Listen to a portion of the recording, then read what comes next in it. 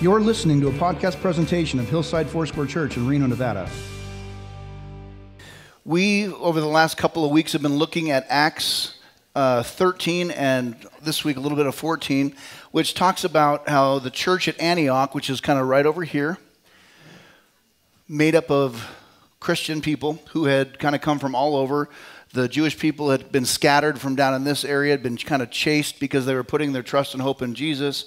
The traditional Pharisee Jews did not like that. They were beginning to persecute them. So they began to gather in Antioch, and others began to gather here as well. And it became kind of a main point of meeting for the early church. And it was at Antioch that people were first called Christians.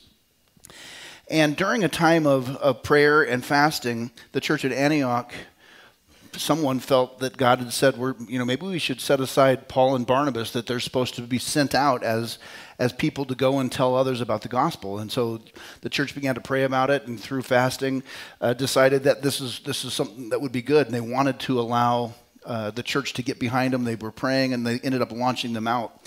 And Paul did this 3 separate times that it is recorded in Scripture. But this first time we see, let's go back to that. So we get to see Antioch, and they go to Salamis, and then to Paphos, and then to Perga, then up into Lystra and Iconium and Derbe, and then all sorts of stuff's happening. And I would encourage you, as we're going through the book of Acts, we're not going through verse by verse. I would encourage you to take time to read through chapter 13, chapter 14 specifically. I'm going to touch on briefly some of the ministry patterns that you see happening. But in general, they would go where they felt like God was leading them to go. And they would follow a specific pattern. And this pattern would be something along the lines of, because they're Jewish in their heritage, they would go into a city and they would look for a synagogue or a traditional Jewish meeting place. Now, Paul was someone who was well respected as a Jewish scholar. He'd studied at the Harvard of the Jewish nation. Underneath the most well-respected rabbis, a guy named Gamaliel was one of them. And so inevitably, when they found out they had a scholar with them, they would say, "We'd love to have you talk." And so they would invite him to come and share, "What do you have to share with us?"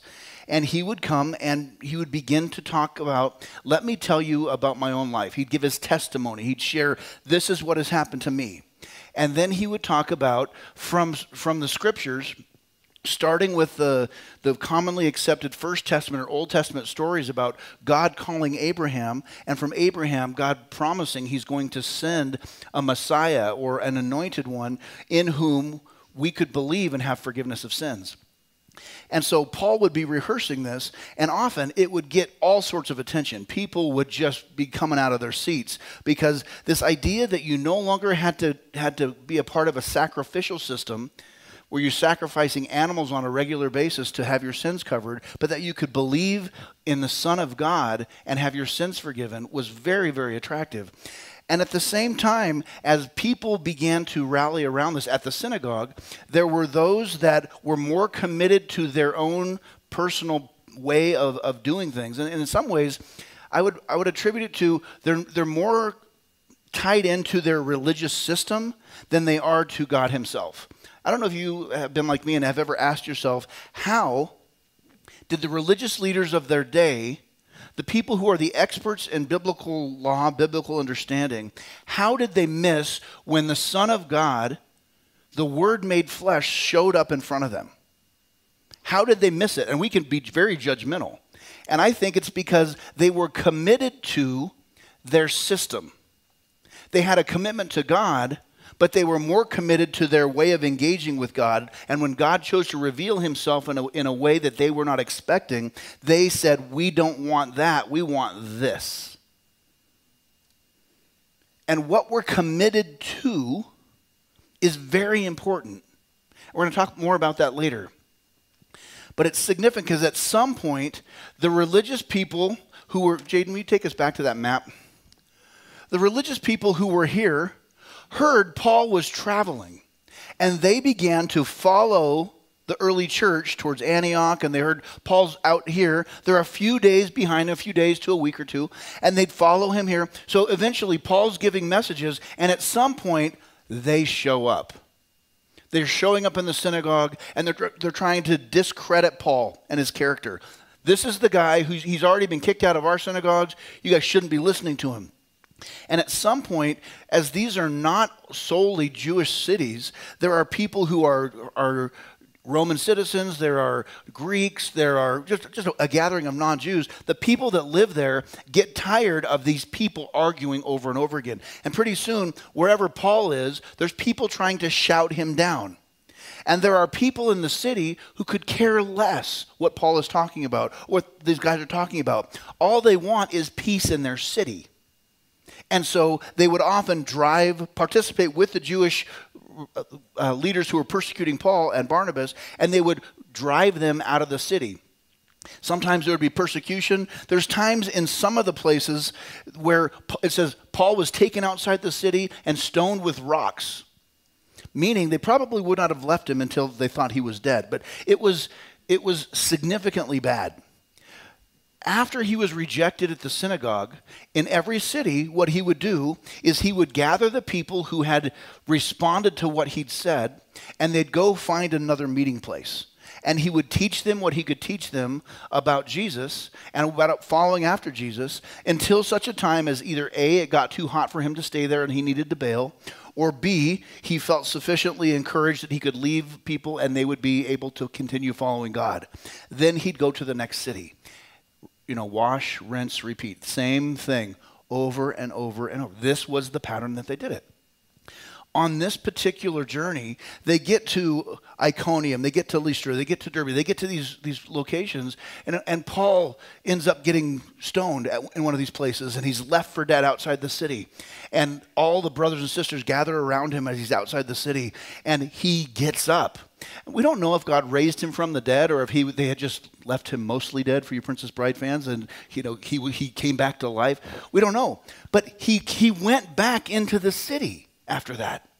And he continued to teach and continued to share this message of the gospel good news, knowing that the persecution was not just his way of saying, thank you, sir, may I have another. It was part of the process that God had said, you're going to be my witness to the Gentiles, to the non-Jewish people, but you're also going to suffer greatly for my name. So as this is happening, Paul's following this path. As he finishes in his final city, he's been stoned, he's been chased out of the city, he's been beat up, he's had all sorts of terrible things happen to him. He's had one of the guys in their party, a guy named John Mark, bailed on him. He said, this is too hot for me, I'm out. He goes back through each of the cities that he had been, even the ones he'd been chased out of, to check on the churches or the groups of people who had gathered together. And that's how the early church got started. It was started in chaos. It was started in all sorts of trouble. It's one of the reasons we have the New Testament, is because Paul might be in a place for a week to 2 weeks to 3 weeks, someplace maybe 6 months, a couple places like Corinth, he was there for 1.5 years, and Ephesus for 3 years. But the majority of the time, it was a drive-by. And then from there, as he's been sharing this message, he goes back and checks on them, and he wants to leave some sort of deposit or some sort of encouragement with the people there. And so what we're going to be picking up here with is in Acts chapter 14, verses 21 through 28, at the end of his first journey, kind of how it wrapped up and how it ended, and what he and Barnabas did with the churches. And then we're going to talk about how that kind of plays out in today's life. And also, when we're talking about what does it mean to be committed. And I want you to please don't check your brain at the door when I say committed, because there is no push towards some ministry of Hillside afterwards. Okay? There is nothing at some point you're going to be asked to respond so you could say, okay, finally, here's the hook, pastor's coming for us. That's not where this is going. That has happened too much in my lifetime, where in some way, shape, or form, the term commitment has been held over you, and in some way, shape, or form, it's been a time to try to tie you into some sort of thing that the pastor or the church leadership wants you to do. That's not where we're going. I believe that what we're going to hear today is something that actually can bring liberation to us, recognizing ultimately, can I give the punchline away? We're called to commit to Christ, to commit to Him. Let's go there. Acts 14, 21 through 28. When they had preached the gospel to that city and had made many disciples, they returned to Lystra and to Iconium and to Antioch, strengthening the souls of the disciples, encouraging them to continue in the faith, and saying that through many tribulations we must enter the kingdom of God. And when they had appointed elders for them in every church, with prayer and fasting, they committed them to the Lord in whom they had believed. Verse 24. Then they passed through Pisidia and came to Pamphylia. And when they had spoken the word in Perga, they went down to Attalia, and from there they sailed to Antioch, where they had been commended to the grace of God for the work that they had fulfilled.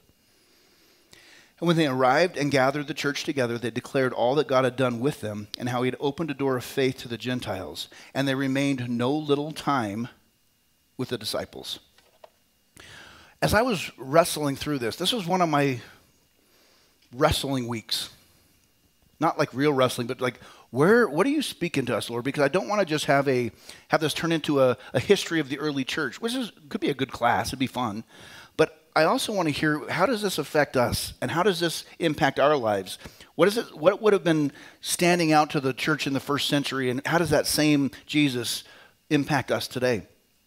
One of the things that jumps out to me in this section is that Paul, as he's going back through speaking and encouraging in each of the places that he'd been, he establishes elders in the church. Now think about this. If you've been a Christian for 3 weeks and other people in your gathering have been a Christian for 2.5 weeks, you may be the person who's been a Christian the longest. But he would be looking for people in whom the root of the message of the gospel seemed to be growing. What can you tell after 3 weeks? Really, this is a question not requiring an answer. If you are left to make this choice, what are you going to do? After 3 weeks, it's like the fate of these people is going to ride on the decision you make. No pressure. Pick a couple of overseers. Pick the elders. You can't just pick the oldest people, although you want people that are older and mature, like Joni was talking about, who've learned to put things away. If you haven't started putting things away yet, it is a good thing.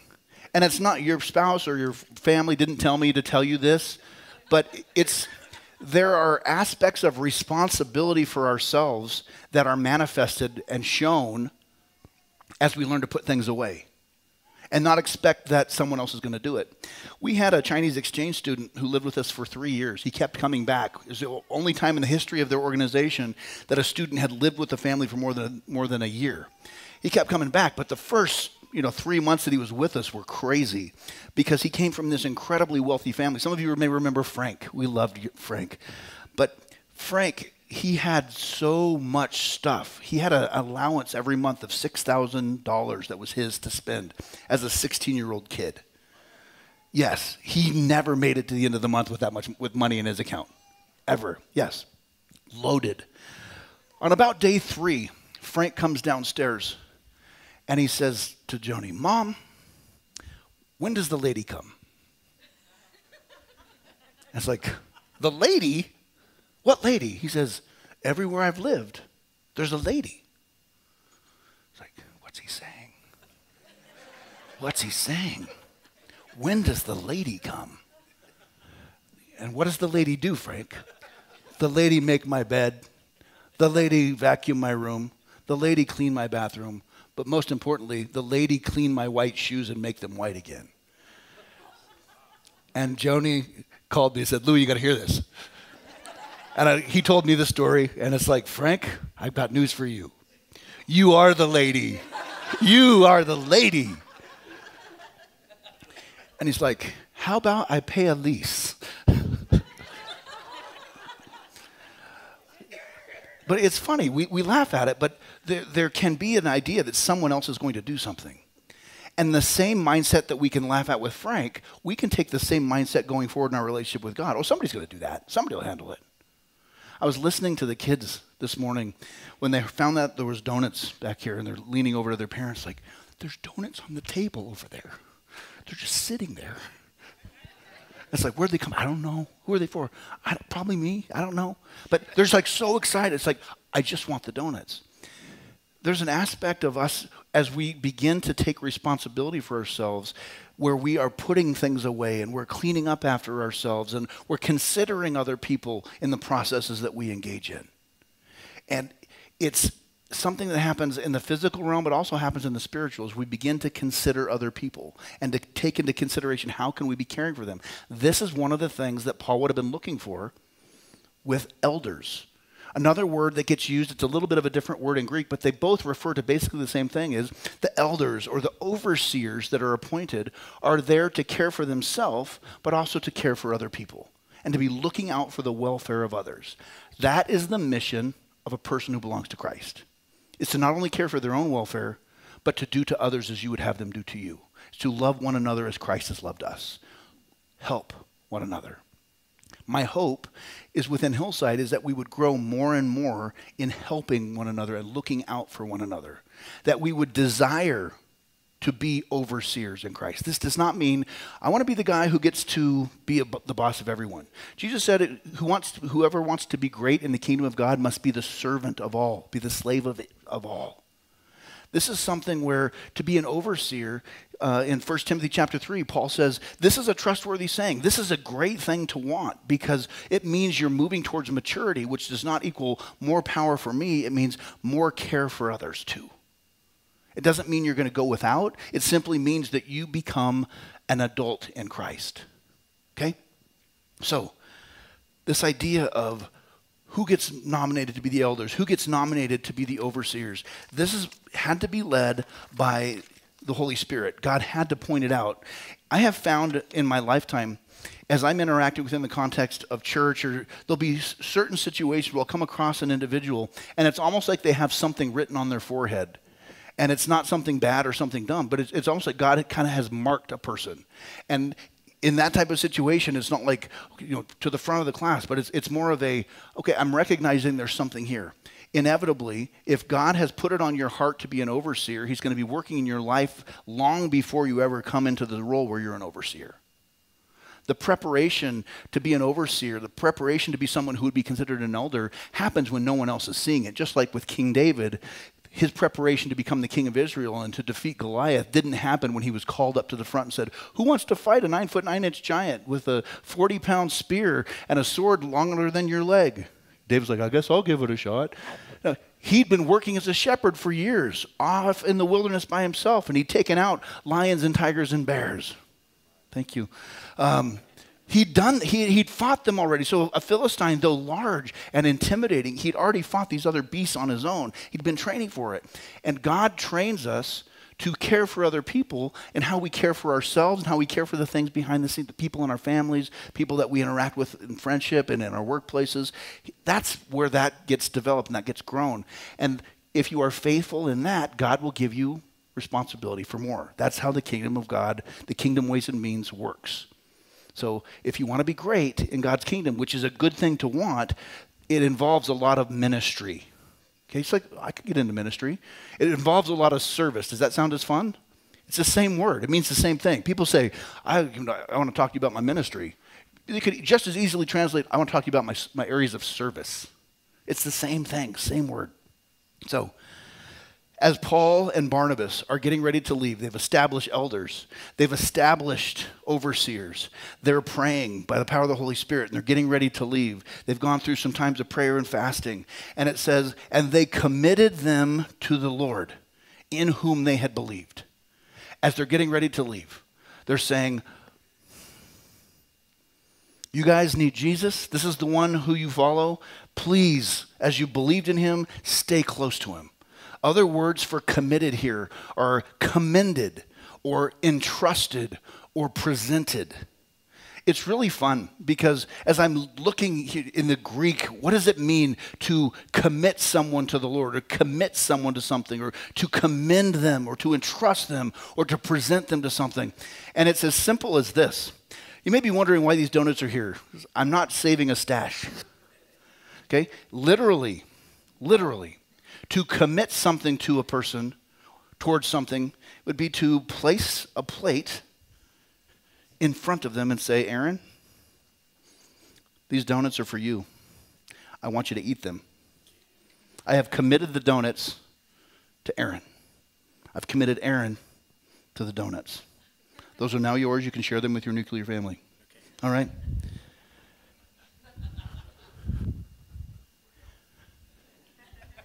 What he does with that is up to him. But I have given him the charge.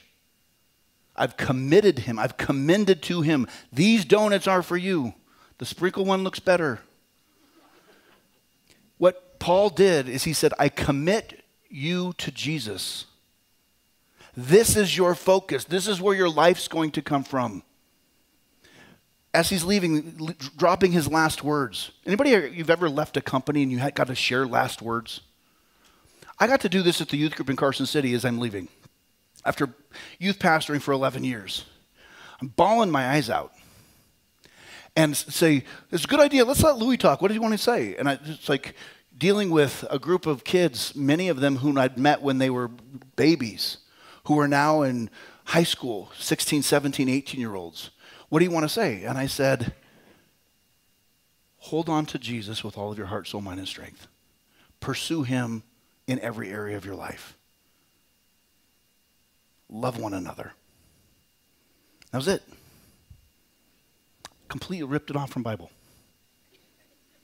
Why? Because if they don't, I don't want them to remember, he was so funny. Remember when he used to talk about the funny stories of the Bible where he talked about Eglon, the king in the Old Testament that was so big and so round that when he got stabbed, the sword went in and caused his guts to fall out on the ground and the sword got swallowed up inside his body. It's in the book of Judges, people. You think the Bible's boring?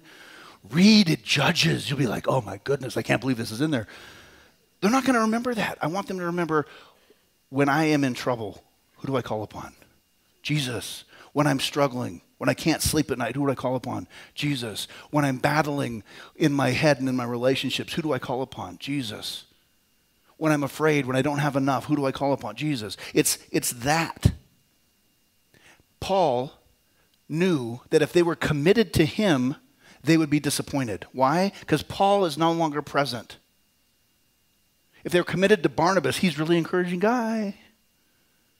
He's no longer present. Who can they depend upon? Who can they trust in? Who will never let them down? Who will never disappoint them or abandon them? Jesus. He commits them to that. I wanted to park on this because this messed with me too. I was thinking about God establishing elders. He's establishing overseers. He commits them to Jesus. It's possible. I don't know what your church story is. I don't know what your salvation story is. I have been an American my whole life. I've been a Christian since I was about 3. Really grabbed a hold of that when I was about 15 or 16. I've heard commitment put out there. You need to commit. You need to be bought in. You need to really give yourself to something. And we use the idea of Jesus. But often I think we do damage to people, and by we I'm talking about the church, especially in the U.S. We do damage to people because we call them to something that is less than Jesus. We call them to a specific church. You have to be at this church. You can never leave this church. This church will always be your church, and if you ever turn your back on this church, you leave the church. You leave Jesus. Heard that. We call them to pastors. You have to put your allegiance into this individual. Commit yourself to this person. One of the best things that's ever been said to me, Debbie Johnson. Debbie became a Christian here at Hillside when she was about 18. Over a period of time. She never prayed the prayer. She just kind of realized, I've become a follower of Christ. Not long ago, she said, I love that you're my pastor. I love that you're the only pastor I've ever had. If you ever get weird, I'm out of here. Seriously. And I'm like, awesome. That makes me happy. If Louie gets weird, I don't want you thinking, oh, well, that's just Louie. You know, that guy, he's a little weird sometimes. No. Ideally, if we get weird, any of us, we would want someone to hold a mirror up and say, this isn't Jesus stuff. We don't swear allegiance to a church. Well, what about membership? That's not that. To a church or to a pastor or to a group, to a specific ministry role. This is what you can do. You can only do this. You have to only do this. To a specific Christian political outlook. Can you be a Christian and believe that way? Jesus didn't fit into any political body. They wanted to use him. When they'd go to him and say, hey, is it okay to pay taxes to Caesar? They're trying to get him to say no or yes. And either way, they'd alienate certain political blocks within the Jewish people. You know what Jesus' answer was? You got anything in your pockets? You got a coin? These guys who are asking the question pull out a coin. One of the first commandments is you shall have no graven images. They've got it in their pocket. He says, oh, you've got that. Give to Caesar what belongs to Caesar. Give to God what belongs to God. No, but dude, who are you for? Who you stand? No, Jesus, no. Committed to God. Sometimes we call people to be committed to an ideology or a particular theology. I think with the Jewish people that are persecuting Paul, they're so tied into their interpretation of their theology that they miss the Word made flesh in front of them. We can think, well, we would never do that. We do it all the time. When God approaches us in ways that are different than we think he would approach us, when he calls us to things that are completely counterintuitive, when we see in the book of Isaiah, it says, my ways are far beyond your ways, and my thoughts are so different from your thoughts. God does not do things in the way that makes sense to us. If you wanted to make a big splash when Jesus was born, why do you send him to Bethlehem other than that was what was prophesied? It's a cow town. It's a little no town. There's nothing worth happening there. And even from there, when he moved up in the world, he moved to Nazareth to the point where one of his disciples heard where he was from. The guy says, can anything good come from Nazareth? Be like, Hawthorne? Seriously? You from Hawthorne? Be a Wowie? I mean, seriously.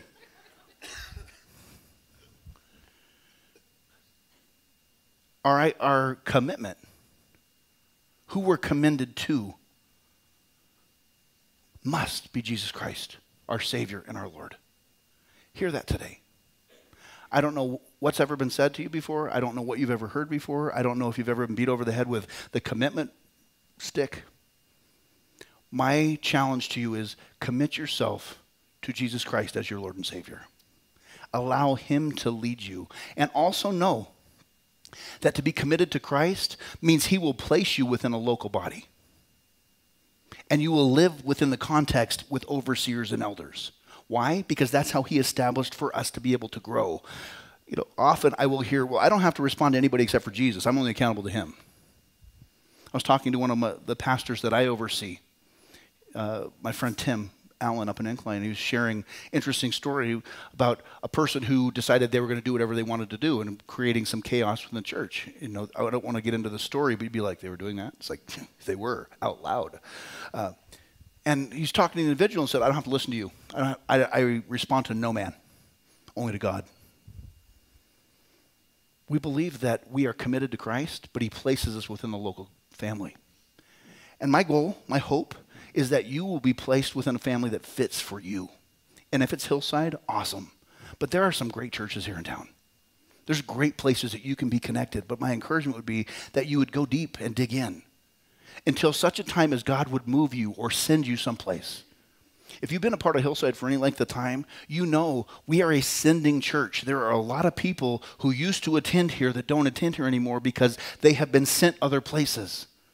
Not because Lou's like, this guy's been here so long, we don't get rid of him. But it's more of our purpose is, what does God want you to do with your life? We want to help you find, understand, and follow it. And we've seen countless individuals over the years decide, God's called me to move to this place or to go to this place or get a job here or to begin to minister in this area. And at some point, it's pockets of people being planted all over the United States and sometimes even other countries.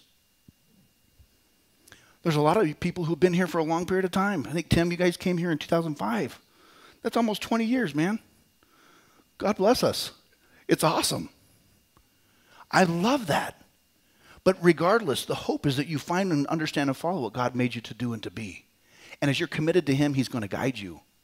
And as the overseers and elders of our local church are functioning how we're supposed to, we're going to be prompting and encouraging you towards that growth to be able to respond to him. That's why it's not the end of the world when someone leaves because God's called them to go somewhere. And it's also not the end of the world when people start to stretch out and to grow and to do the new things of areas of service that God's stirring up in them.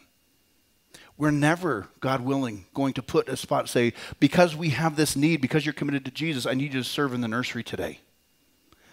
My hope is that the Holy Spirit will be stirring you and you will be seeing the different areas that you can serve within the context of the church. And maybe it's going to be you get ideas about areas of need, but often it's going to be because you love Jesus and God's calling you to serve Jesus that you're going to do the stuff that you do in Hillside and beyond. Not because you owe me something. I used to tease, there's a handful of people who met their spouses here. And I've teased, Peter Johnson, married Debbie here, Andrew and Tiffany Carr and others. There's a whole handful. And I will occasionally joke with them, Andrew, I did give you a wife. That type of, it's a joke. It's not for real. Because the hope is that you're going to discover what God made you to do and to be. And it's not going to be Louie's version of that. It's going to be God's version of that for you. Does that make sense? How we do that, how we commit ourselves to Christ, is by submitting our thought processes, all of ourself, our body, soul, mind, and our spirit, to be transformed, to be renewed, to be redeemed. Often we can kind of adopt Christian behaviors, thinking that's what it means to be a Christian. I just do these things. Over and over again, we're challenged to repent. Repent means to change your way of thinking. No matter how good we are, we need help with that. We need that switch to be flipped to where God cleanses the way we think. So as we would commit to Jesus, my prayer is that we would be people who consistently repent, who turn our hearts and minds over to Christ, to be led by Him, to become the very best versions of ourselves that we can be. That's why we often will not call for behavioral change. I mean, yes, I'm going to tell you if you're doing something that you know to be wrong, to stop it. But I'm not going to say just go be good or hey, go do better. And say allow God to transform your thinking, because out of the thoughts come the actions. What are we doing with this? Questions that I would throw out there for you to kind of ponder. When you came to Christ, when you became a Christian, to what were you called to be committed to or commended to? I just want to say, if you were one of those people who got hit with the commitment stick because you weren't volunteering enough or doing enough stuff, and I think being a process church, about at any given time between 60 and 80% of people at Hillside are involved in the ministry of Hillside. That's a lot. We believe that God works in us and helps us to grow as we're doing this stuff. But if you've been hit over the head with a stick of commitment, I want to ask for your forgiveness. God willing, it wasn't here, but wherever it was. That's not Christ's heart, is that you would be bullied into that.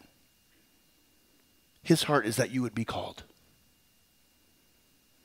And when He says, come and follow, and you say, where are we going? He said, come and see. Jesus does not give good answers sometimes. I was listening to a message my mentor, Jerry Cook, had shared, and he says at the end, you want direction? Start being obedient. Be obedient to what God's already talked to you about. Then you'll get direction.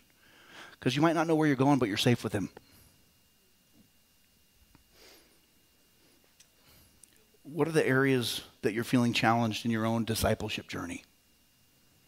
Where is the Holy Spirit inviting you to repent, to change your heart, to change your mind, to change your actions to Christ? Let's bow our heads. Lord, I thank you that you don't beat us over the head, but that you are gentle and your yoke is easy and your burden is light. I pray, Lord, where you're calling us to be people who would submit our hearts and minds to you, that we would do so on a daily basis, that we would not dig our heels in, we would not get stiff necks, we would not get stubborn, we would not insist on our own ideology, our own practices, our own ways. We'd recognize that we're committed to you. We're called to function within the local context of a church family. I pray, Lord, where there's been those that have been damaged with the commitment stick, people have been beat up, chewed up, and spit out because they didn't do enough, they didn't follow where they were supposed to. I ask for your healing to happen, Lord, in Jesus' name. With nobody looking around, if that's you, you're a candidate for healing, I just would invite you to lift up your hand and say, that's me. That's me big. Thank you, Jesus. Lord, you see hands up around this room. I pray that you would heal hearts. The Jesus who sees the bruised reed and does not break it. This Jesus who sees the smoldering wick and does not snuff it out. The Jesus who recognizes in our brokenness and does not break us beyond all repair, but he brings healing and he binds us up. You can put your hands down. Thank you, Jesus. Thank you for your healing, Lord. We give you glory. We give you honor. We commit our hearts to you, our lives to you, in Jesus' name. Amen. As we wrap up, there's going to be prayer right back here in this section, kind of under the area by the sound booth. And if you have something pop up today that you'd like to have someone pray with you about, would love to have you get back there and check with somebody. If you've never started a relationship before with Jesus, right back there, Grace, would you wave at me? Grace is right back there at the Connect and Grow counter. You can grab a yes packet, which basically tells you this is how you start a relationship with Jesus. We'd love to partner with you as you do that. As we go, I want to bless you with these two blessings, one from Romans, one from the book of Numbers. The first says, may the God of hope fill you with all joy and peace as you trust in him, so that you may overflow with hope by the power of the Holy Spirit. And may Jesus bless you and keep you. May Jesus make his face shine on you and be gracious to you. May Jesus turn his face toward you and give you peace. God bless you. Commit yourself to the Lord. Embrace what he's got for you. Have a great week. This has been a podcast presentation of Hillside Foursquare Church in Reno, Nevada. You can reach us via email at web@hillside4.org. That's WEB@hillside4.org.